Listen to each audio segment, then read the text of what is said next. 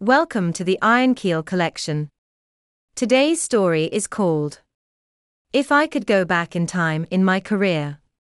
Written by Sean Ellerton on March 19, 2021. Subtitled Looking Back in Hindsight is one of life's great teachers, and for me, this is especially so with respect to how I conducted myself through my career. The other day, I picked up on a curious but poignant passage in Ayn Rand's book, The Fountainhead, when the lead character, architect Howard Roark, engages in a little philosophy with his budding millionaire newspaper mogul, Gail Wynant, aboard his private yacht. He made the inference that the second-hander's delusion is the allure for prestige and a perpetual quest for seeking approval from others. He then ends with the statement that the worst second-hander of them all is the one who goes after power.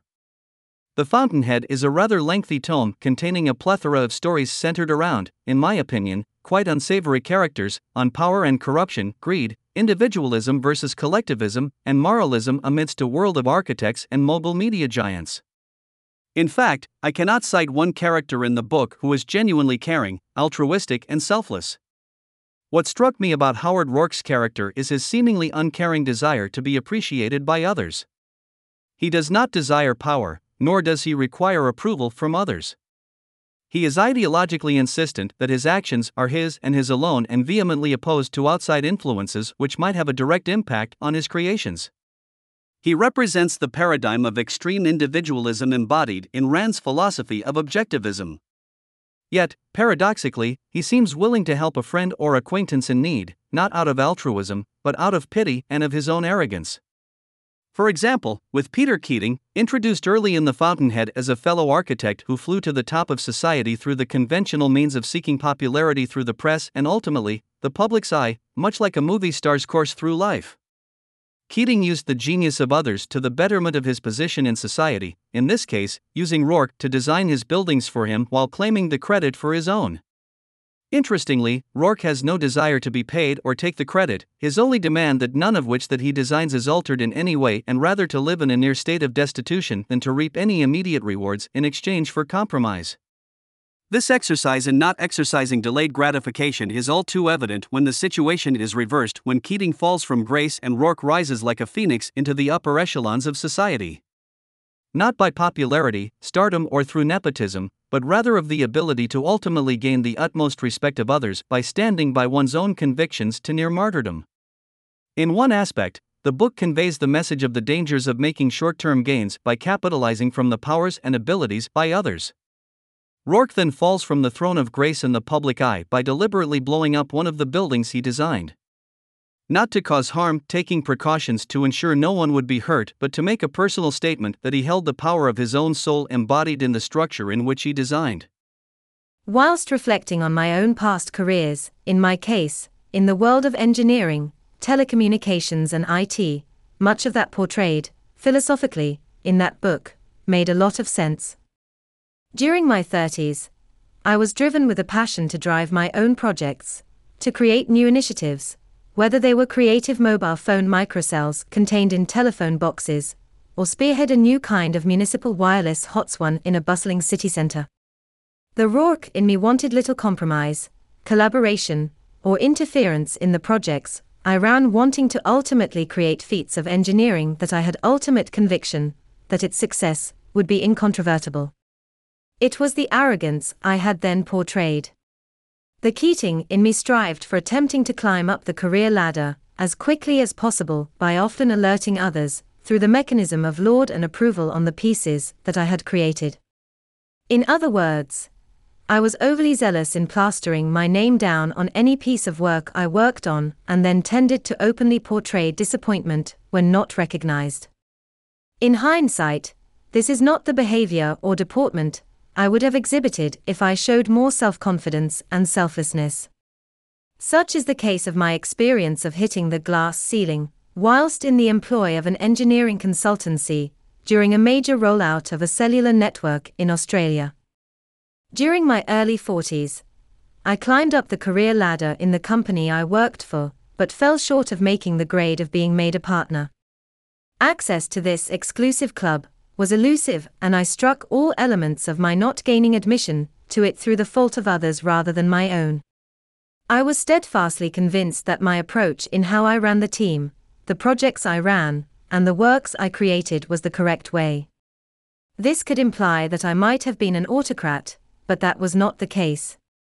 I delegated duty responsibly and fairly, partial to viewing the interests of others within the team as inseparable from my own. However, I was often dismissive of what I perceived to be shortcomings within the institution from those sitting on the other side of that glass ceiling.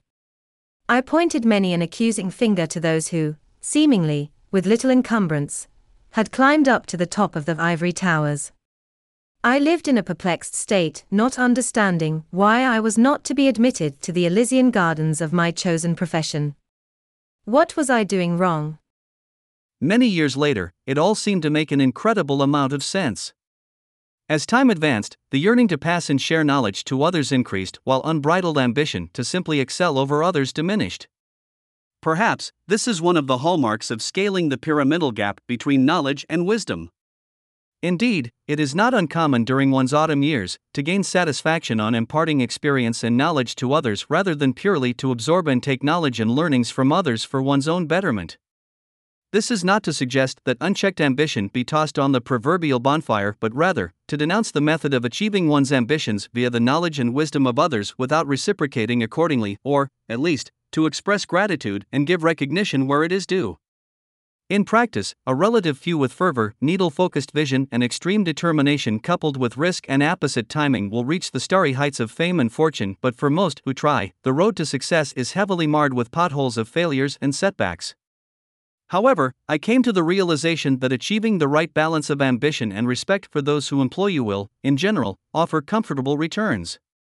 During the time in my career where ambition and arrogance blinded me of achieving self-realization and a candid respect of others who, at the time, I deemed of either being staid and narrow-minded in their thinking, I continued to pursue relentlessly on those projects and tasks in my own way, often viewing collaboration from others as being either obstructive or even threatening.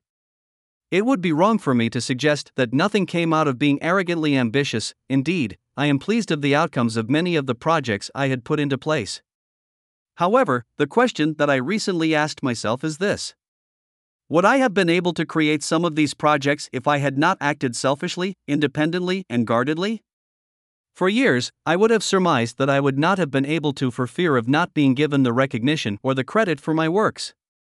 Indeed, there are managers and other superiors who likewise abuse their positions by taking sole credit for the works created by their employees without giving the appropriate recognition to those in their service, but in the long run, many often run afoul at some point in their careers by continuing in this fashion. I have seen it happen many times. However, I now staunchly believe that being less guarded, more collaborative, and acting selflessly would have made me, ultimately, more successful, less stressed, and happier. It is often difficult to let go the creations we build, but we tend to forget that those creations are indelibly etched into memory and mind. When Rourke blew up his own building in the Fountainhead, the creation still survived in his soul. When I look back on my younger whippersnapper days, it dawned on me that, in a similar vein, I would not want to be treated in the same way that I treated some of those superior to me who I considered incumbents reluctant to change, in my working establishments. It is easy to forget that they, themselves, suffered the same professional gauntlet to secure their positions, also forgetting that on their journeys, they have attained the wisdom and temperance, which is so often in short supply with the young and upcoming, full of energy and fervor as they are. In hindsight, I wish I would have done things differently in those days, but perhaps, this is basic human nature exhibited at various stages of life, simply meant to be.